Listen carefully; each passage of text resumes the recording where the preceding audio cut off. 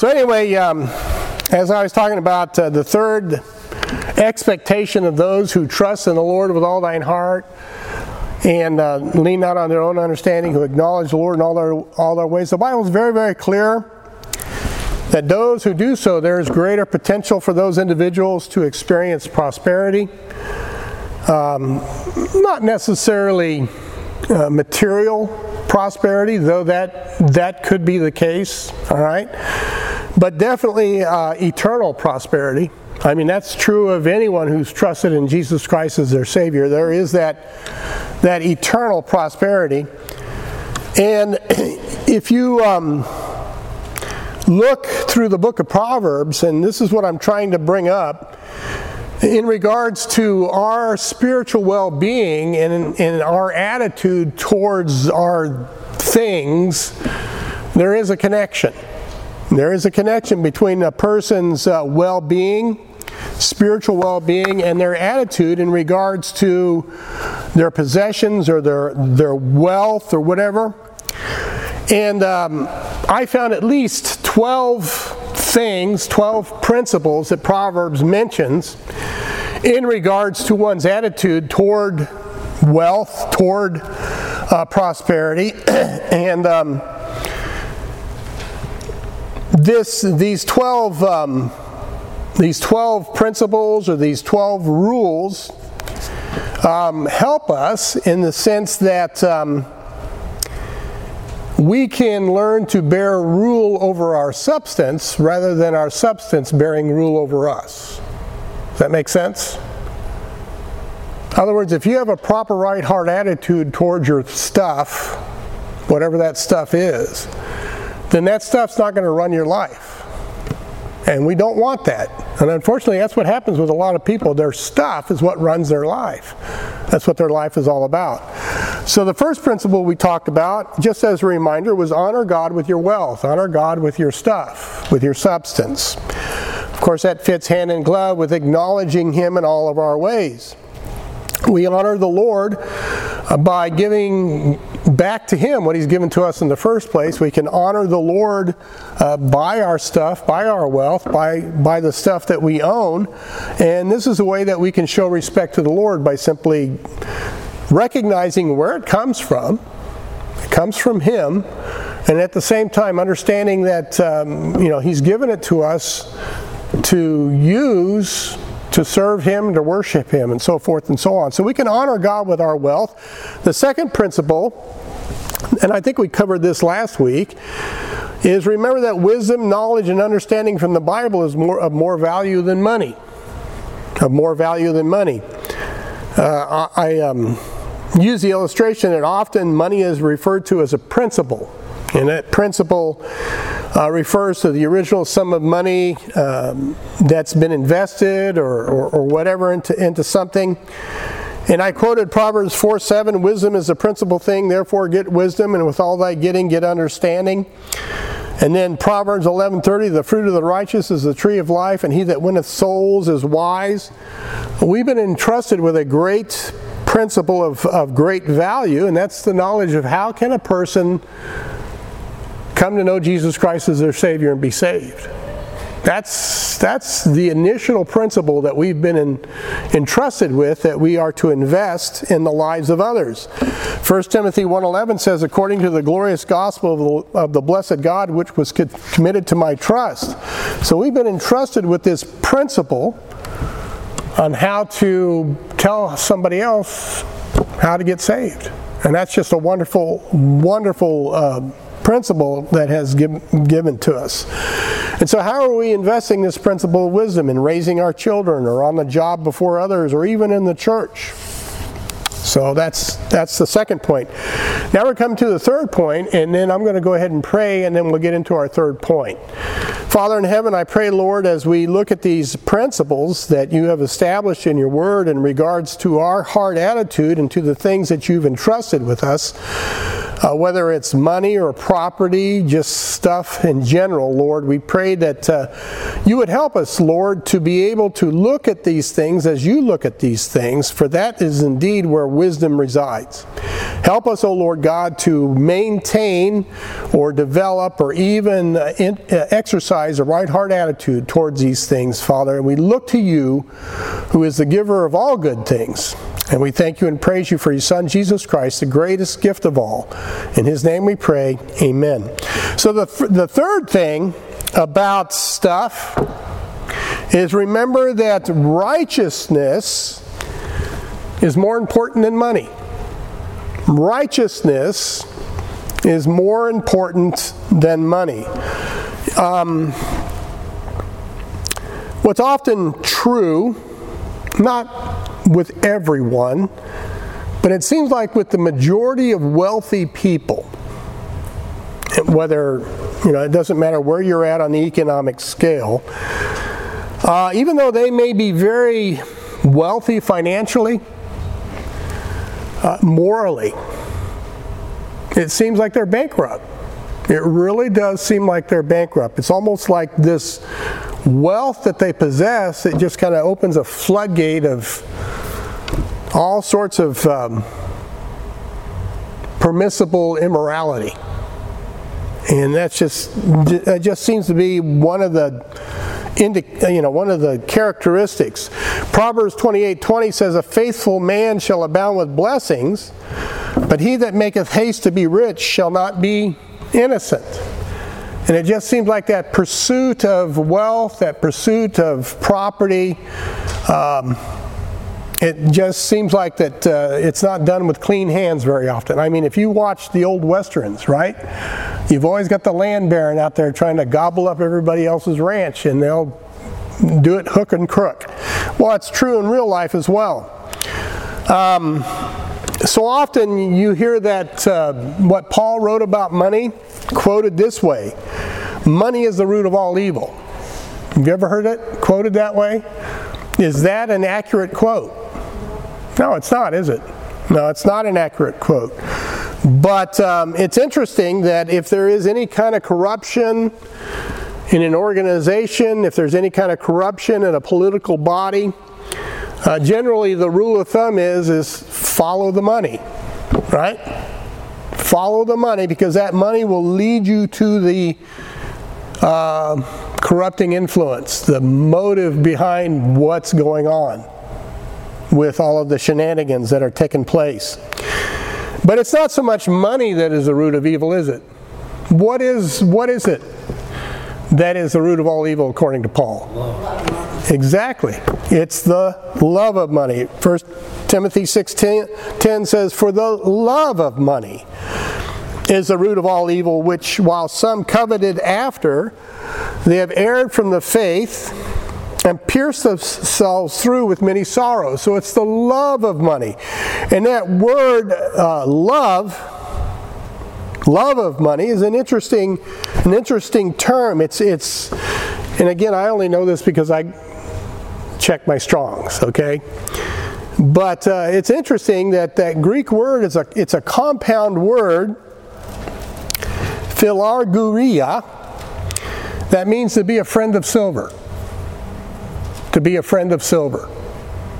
That's what it means, to be a friend of silver. James 4:3-4 says, "Ye ask and receive not, because ye ask amiss, that ye may consume it upon your lust. Ye adulterers and adulteresses, know ye not that the friendship of the world is enmity with God? Whosoever therefore shall be a friend of the world is the enemy of God." And it seems like those who are the friends of money are very friendly with the world system. So it is important who you choose as your friends. It is very important who you choose as your friends. This evil and covetousness and sorrows, they're all opposites of the result of living a righteous life.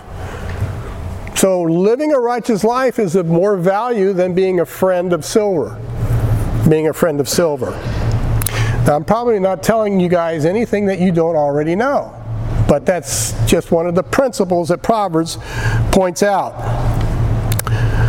Okay, now I know that you know the same thing that I know, that the Bible says that there is none righteous, no, not one. Right? Romans 3:10. And in fact, Isaiah 64:6 says that our righteousness is as filthy rags. When we match our righteousness up with a thrice holy God, yeah, for sure.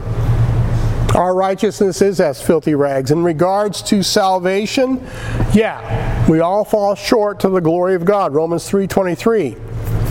But being believers in Jesus Christ, who have trusted in the atoning work of Christ on the cross,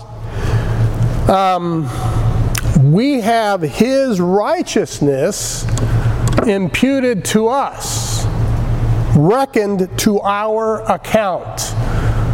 Okay, that's a banking term. The word, that's a banking term. In other words, in our heavenly account, God has imputed Jesus' righteousness upon us. Now that makes us,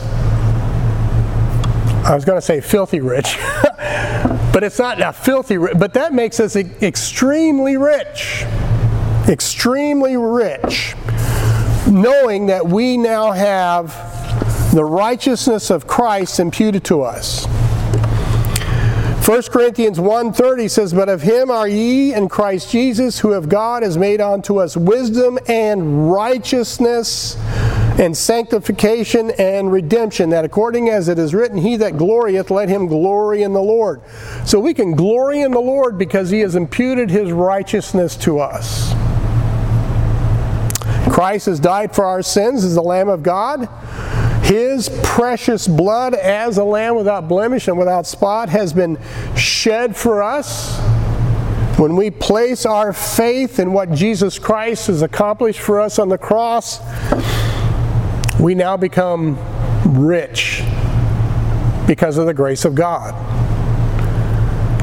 2 Corinthians 5:21, "For He hath made Him to be sin for us who knew no sin, that we might be made the righteousness of God in Him." So that's an incredible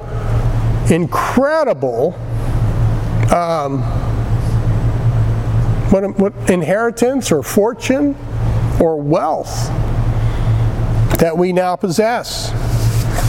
Something that maybe many of us right now don't fully appreciate. In fact, I know we don't. But if Jim Boyette could come back, I think he would tell you how rich that is. How rich that is. The Apostle Paul refers to this in the Bible as God's work of justification on the behalf of a believing sinner. Turn to Romans chapter 3. This is one of my favorite passages in the Bible. Romans chapter 3.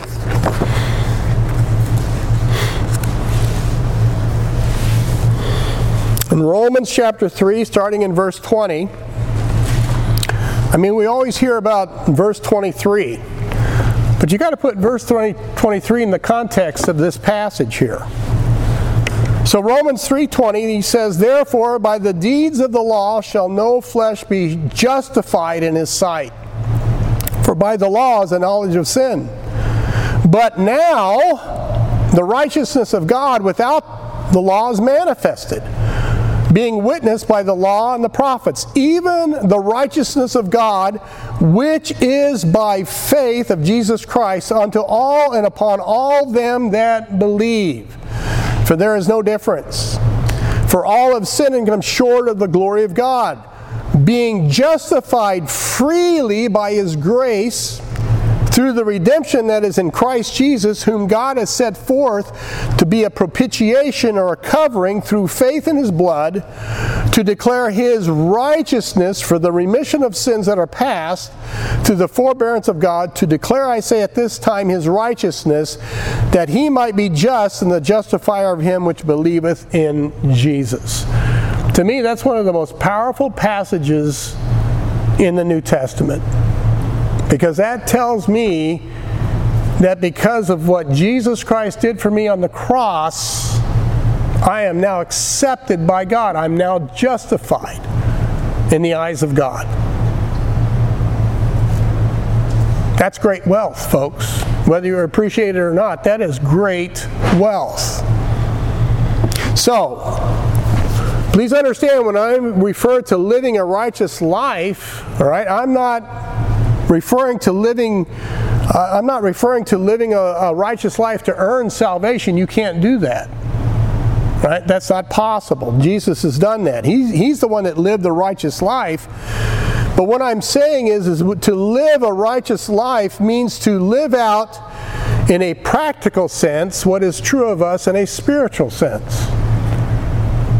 We are made righteous in Christ, therefore we are to live righteous. We are to live righteous.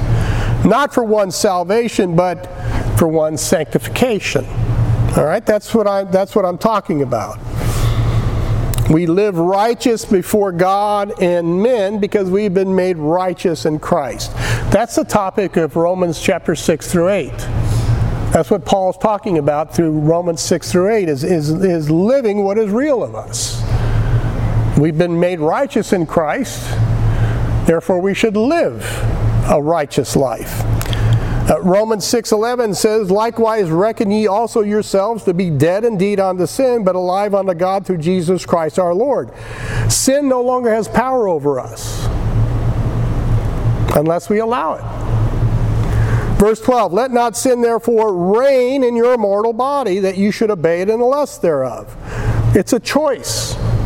"Neither yield ye your members as instruments of unrighteousness unto sin, but yield yourselves unto God as those that are alive from the dead, and your members as instruments of righteousness unto God." For verse 14, "For sin shall not have dominion over you, for you are not under the law, but under grace." You see, we have the advantage over a lost man or a woman. They can't help but sin because that is their nature. But now, because we are saved, because we've got the Holy Spirit of God in us, the Spirit of Christ in us, we now have been empowered by Him to make a choice. Who are we going to yield to? Who are we going to yield to?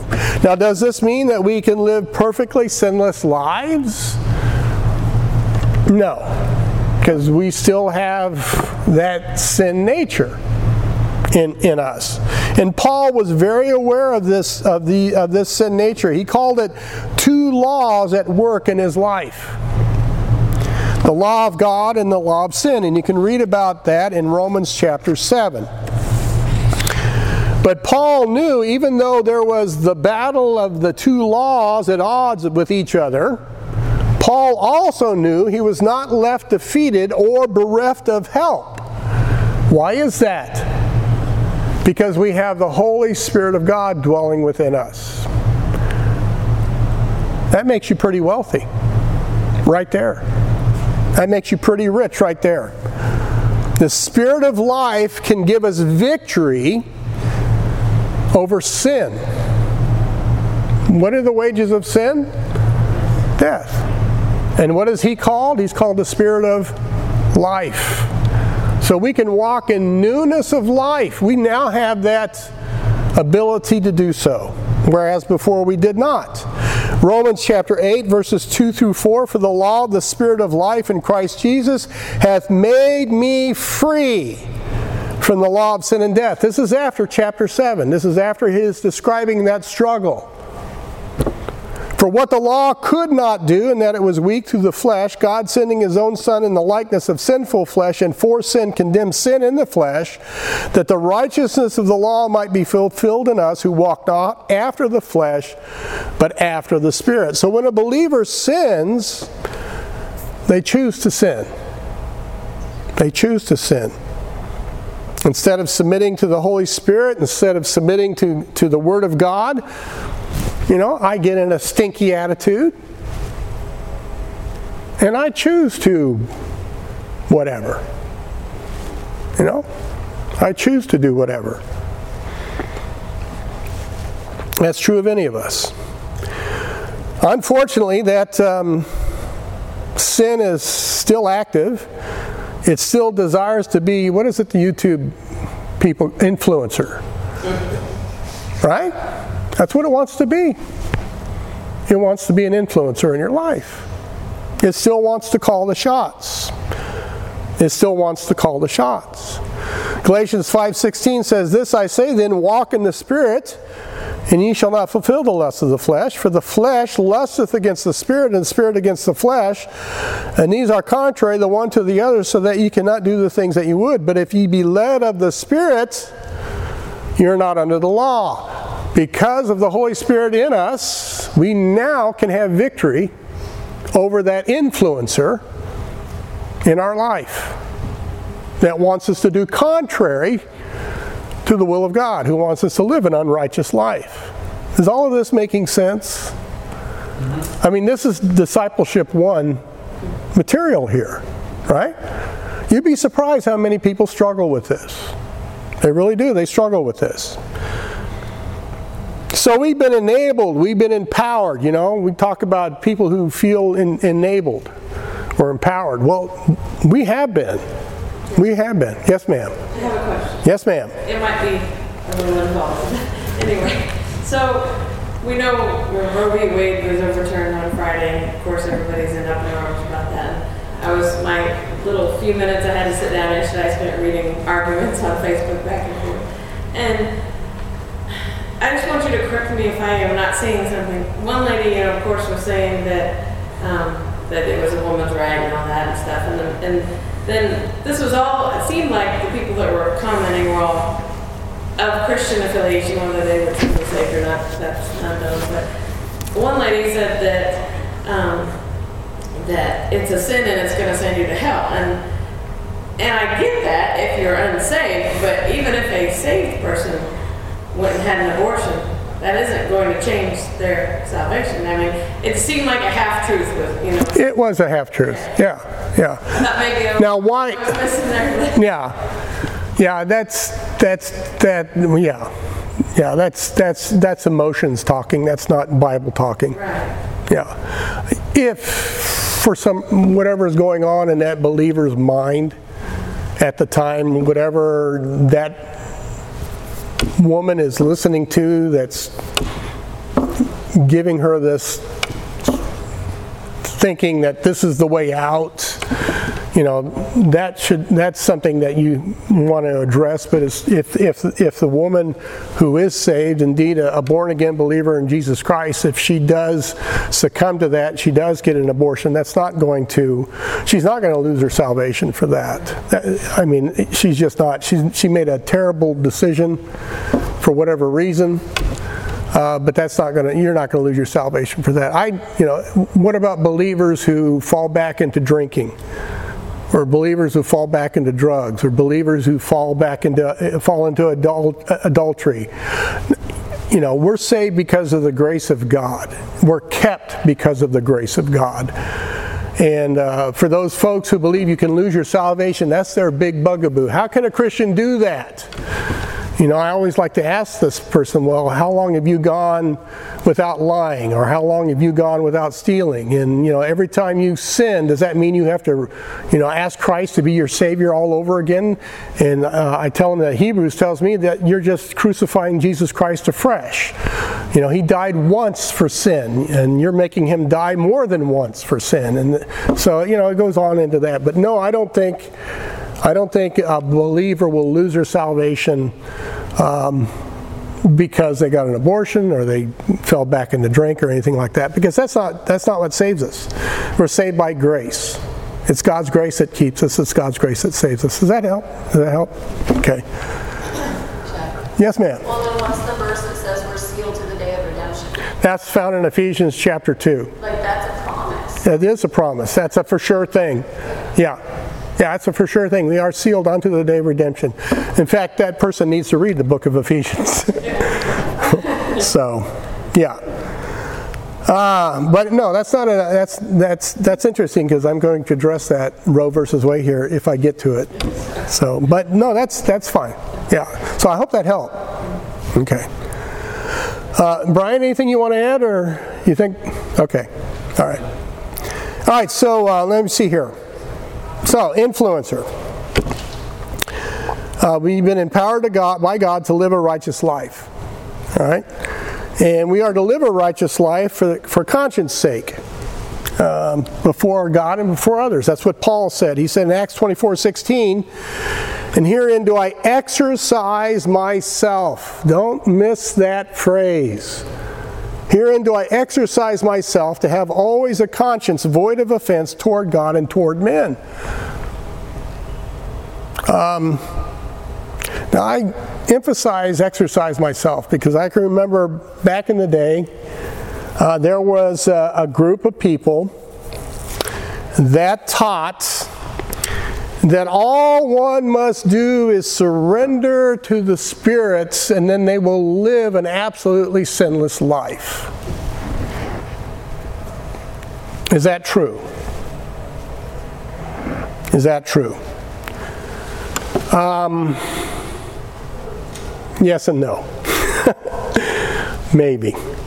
What these types fail to teach is that the Spirit does give us the power to have victory over sin, but we have our part to play too.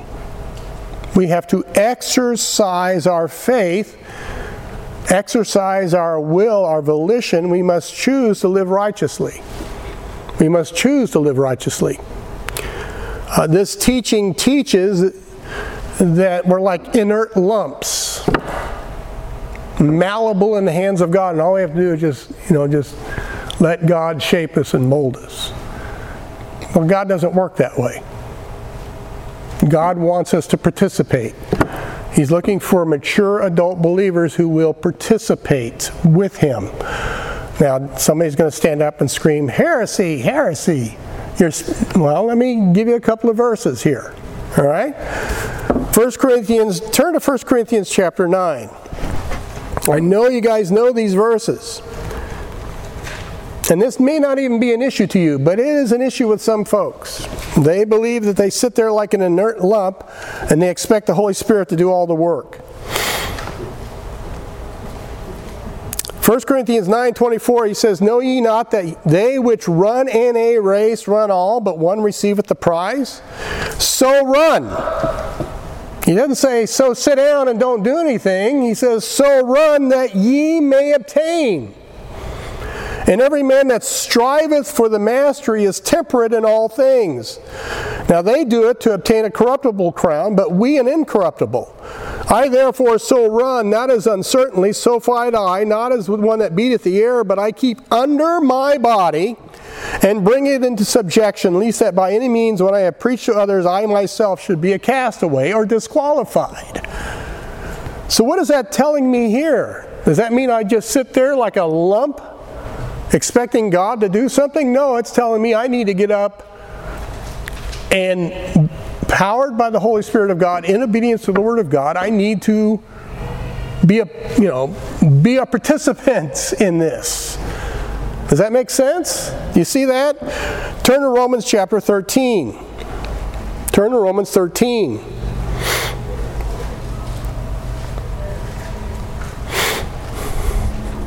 Romans 13, starting in verse 11.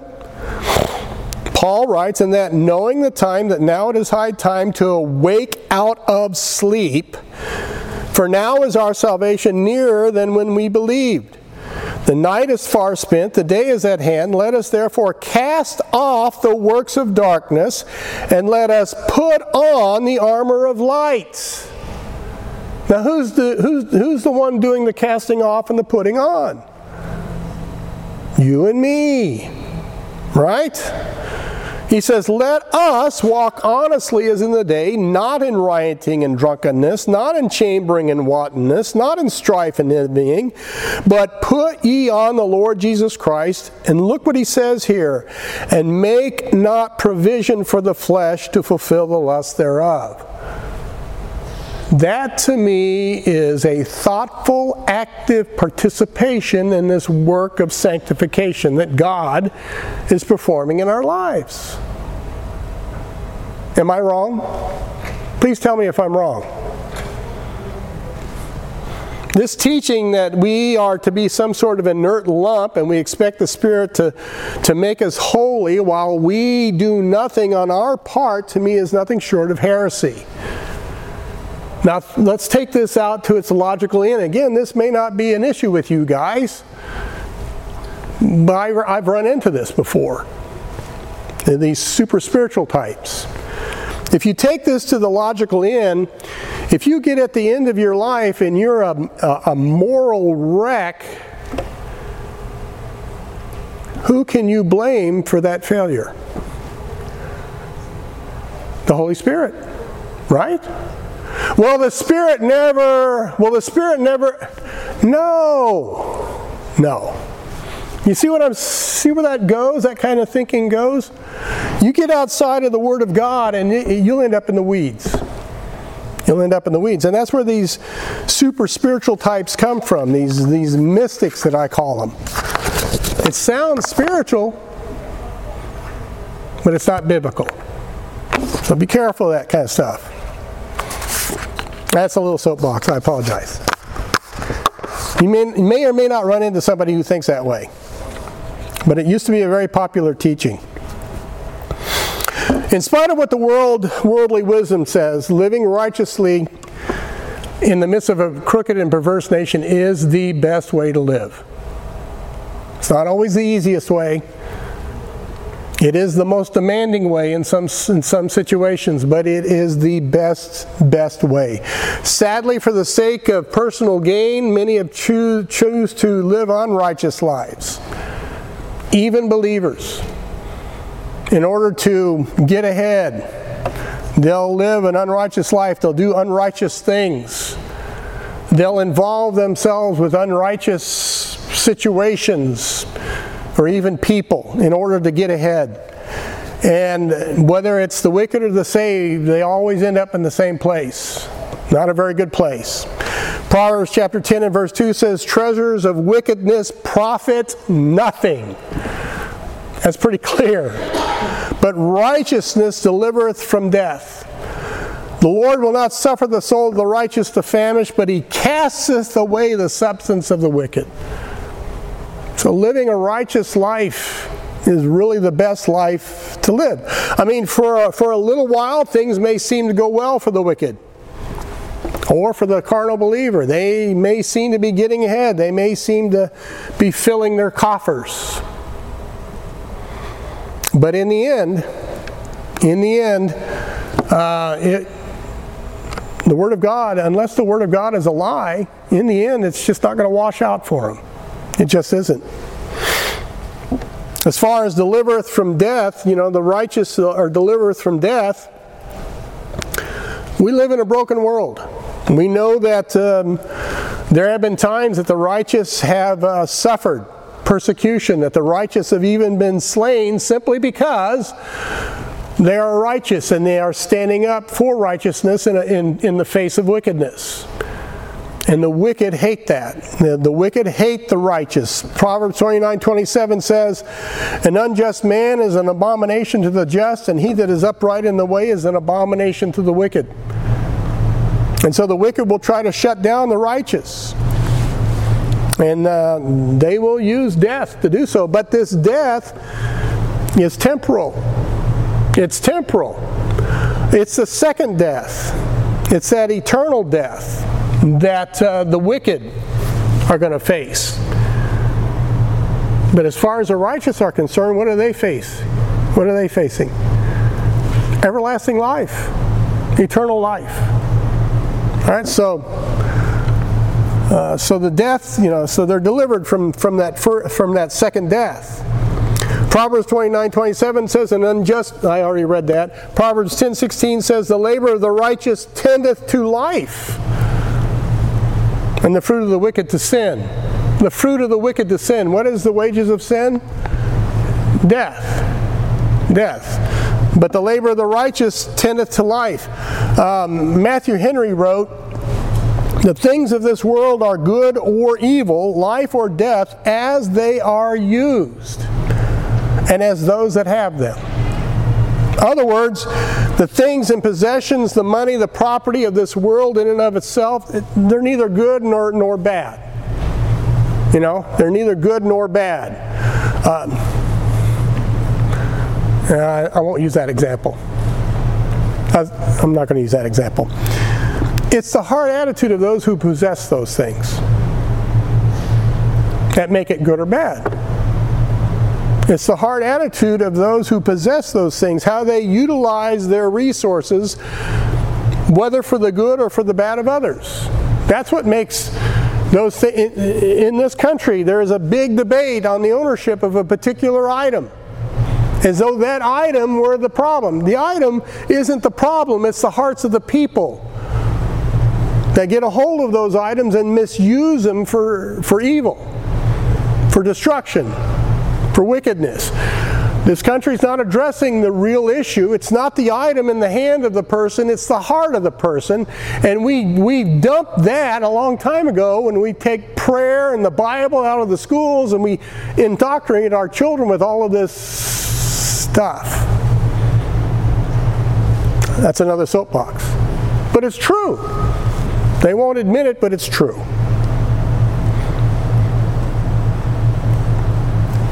Then you've got some folks,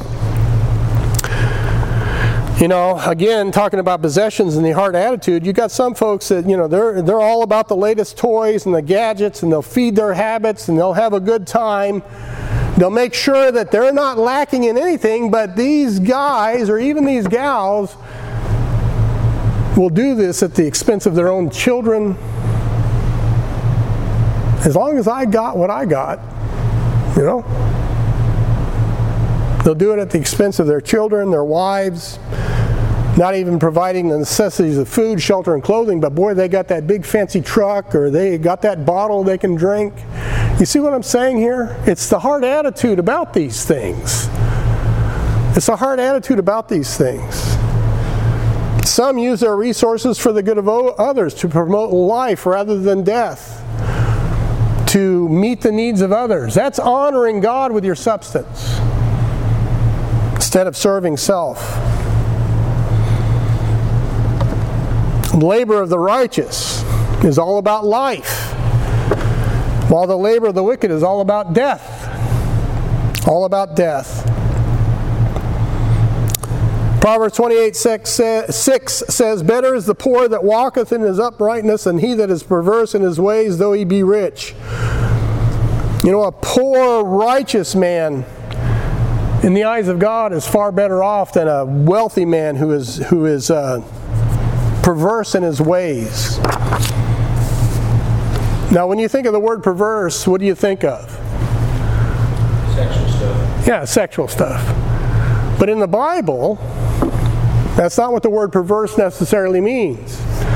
The word perverse refers to somebody whose perspective or thinking has been twisted from what is righteous into what is wicked.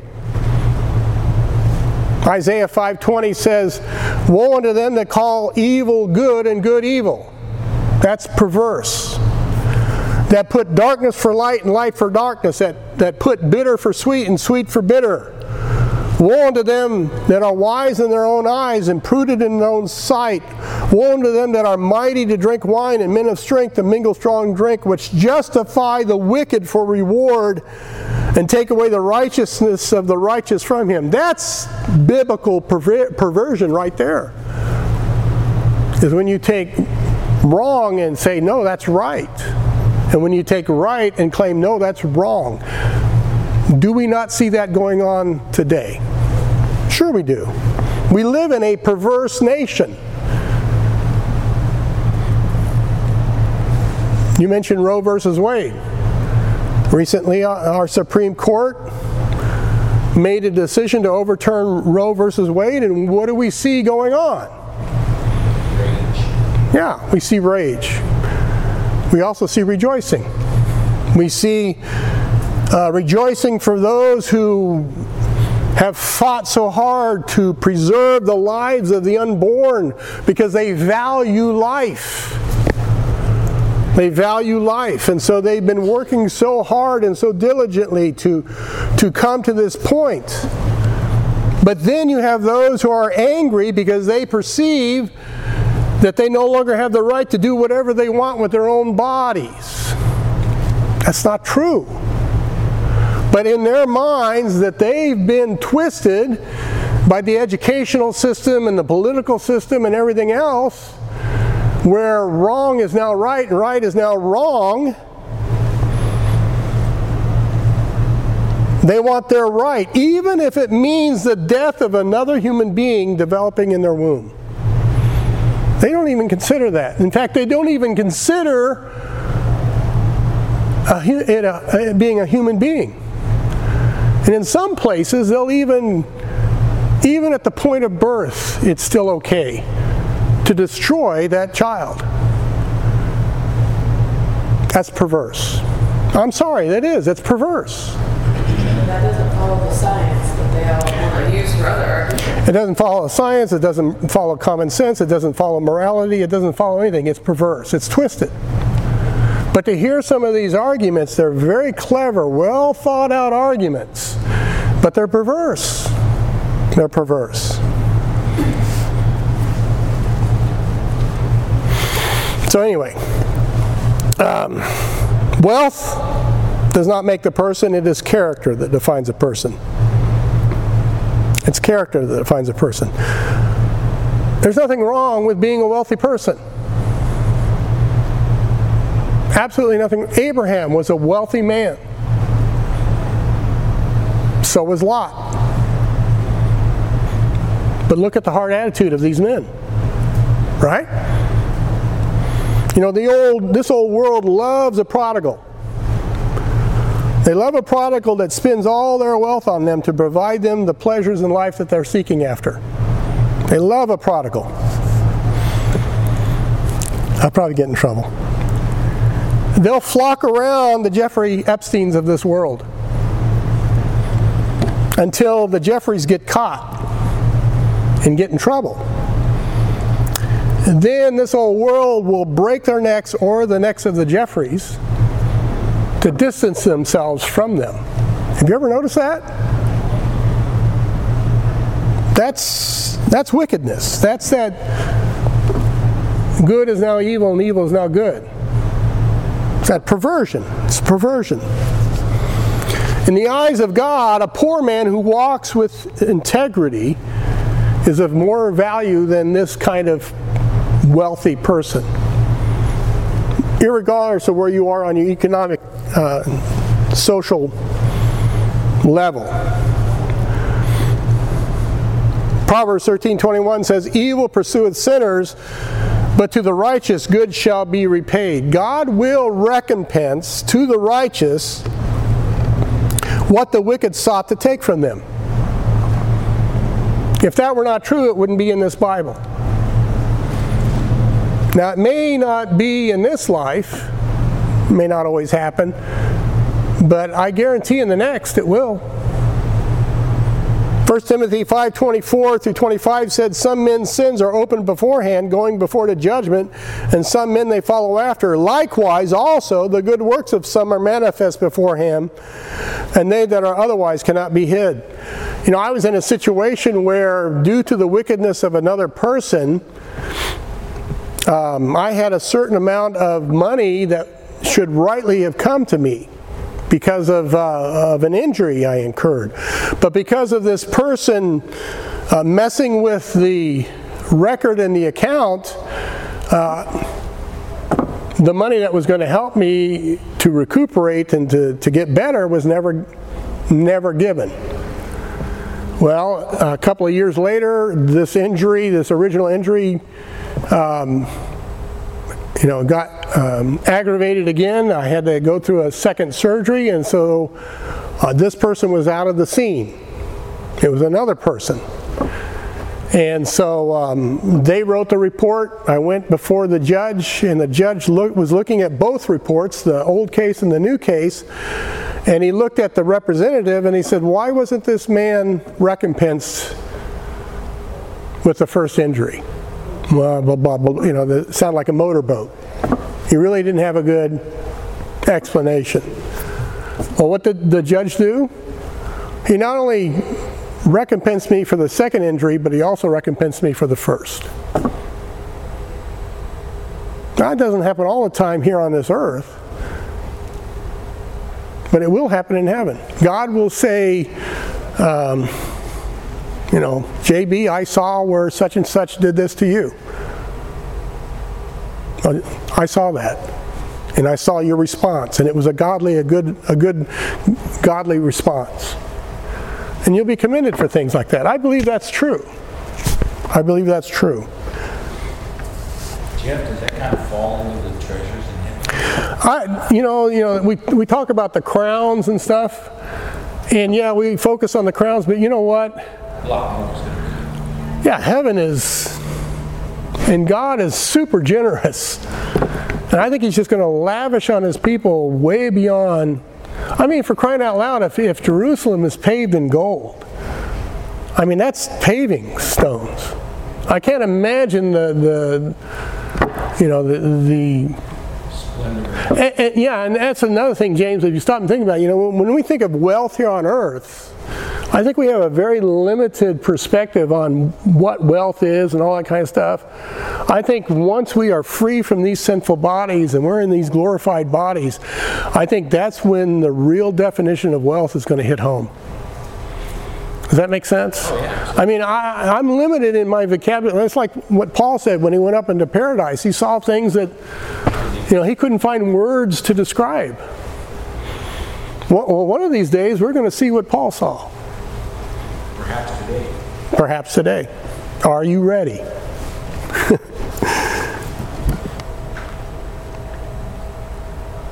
God will honor those who seek uprightness in the issues of life. And that also includes our stewardship of our stuff, our money and property, how we deal with our fellow men. 2 Corinthians 8:21 says, providing for honest things, not only in the sight of the Lord, but also in the sight of men. Honesty is still the best policy. I don't care what this wicked world says, it really is. A way we can honor the Lord and acknowledge Him in all our ways is a righteous stewardship of those possessions that He has entrusted to us. A righteous stewardship. Instead of becoming a friend of money, we focus on being a friend of God. Does that make sense? We focus on becoming a friend of God. Some 16 times the upright is mentioned in Proverbs, and with every mention of the upright, it is associated with blessing. With every mention of the upright in Proverbs, a blessing is associated with those folks who are upright. Contrary to that, the wicked, who are used in contrast to the upright, in every reference, not so good. Not so good. See, the wicked think they're getting away with it. Proverbs 14:11 says, the house of the wicked shall be overthrown, but the tabernacle of the upright shall flourish. I love this book. And when you pay attention to it, there's just some things that just, I don't know, to me it just knocks my socks off. I don't know how many pairs of socks I go through. But notice what it says here, the house of the wicked shall be overthrown. When you think of a house, what do you think of? A home, a permanent structure or dwelling on earth, right? Now, this tells me that's the only thing the wicked is interested in. The here and now. Building the house here and now. Well, one of these days that house is going to pass away. Turn to Psalm 17 real quick. I've got a few minutes. I've got to hurry up. Psalm 17. This is the point I want to make. As far as the house of the wicked shall be overthrown. Psalm 17, starting in verse 8, he says, keep me as the apple of the eye, hide me under the shadow of thy wings, from the wicked that oppress me, from deadly enemies who compass me about. Psalm 17, verse 10, They are enclosed in their own fat. With their mouth they speak proudly. They have now compassed us in our steps. They have set their eyes bowing down to the earth. So that's their focus. Like as a lion that is greedy of his prey, and as it were a young lion lurking in secret places, they have now compassed us in our steps. They have set their eyes bowing down to the earth twice. Now he says this. Like as a lion that is greedy of his prey, as it were a young lion lurking in secret places, he says, Arise, O Lord, disappoint him, cast him down, deliver my soul from the wicked, which is thy sword, from men which are thy hand, O Lord, from men of the world. Look what it says here, which have their portion in this life, and whose belly thou fillest with thy hid treasure. They are full of children, and leave the rest of their substance to their babes. This is all they are focused on, and sadly, this is all they're going to get. Their house will come down. I mean, we see this all the time. We see great men and women building these huge monuments to themselves. You know, these big buildings, these big businesses, these big houses, only to have another great person come along behind them and tear them down and build their own monument to themselves. The tabernacle of the upright shall flourish. When you think of a tabernacle, what do you think of? A tent. A temporary dwelling. Right? A temporary dwelling. The tabernacle of the upright. Why is that? Because the upright don't have their eyes focused on the here and now. They're focused on God. They're focused on eternity. 2 Corinthians 5:1, For we know that if our earthly house of this tabernacle were dissolved, we have a building of God, a house not made with hands, eternal in the heavens. For in this we groan, earnestly desiring to be clothed upon with our house which is from heaven. If so be that being clothed we shall not be found naked, for we that are in this tabernacle do groan, being burdened, not for that we would be unclothed, but clothed upon, that mortality might be swallowed up of life. You see, this is a temporary dwelling place. Right? Our time on earth is short. The wicked invest all their time on the earth with no concern for eternity. The righteous invest in eternity. And so they have an everlasting home to look forward to. A home that will never be bulldozed.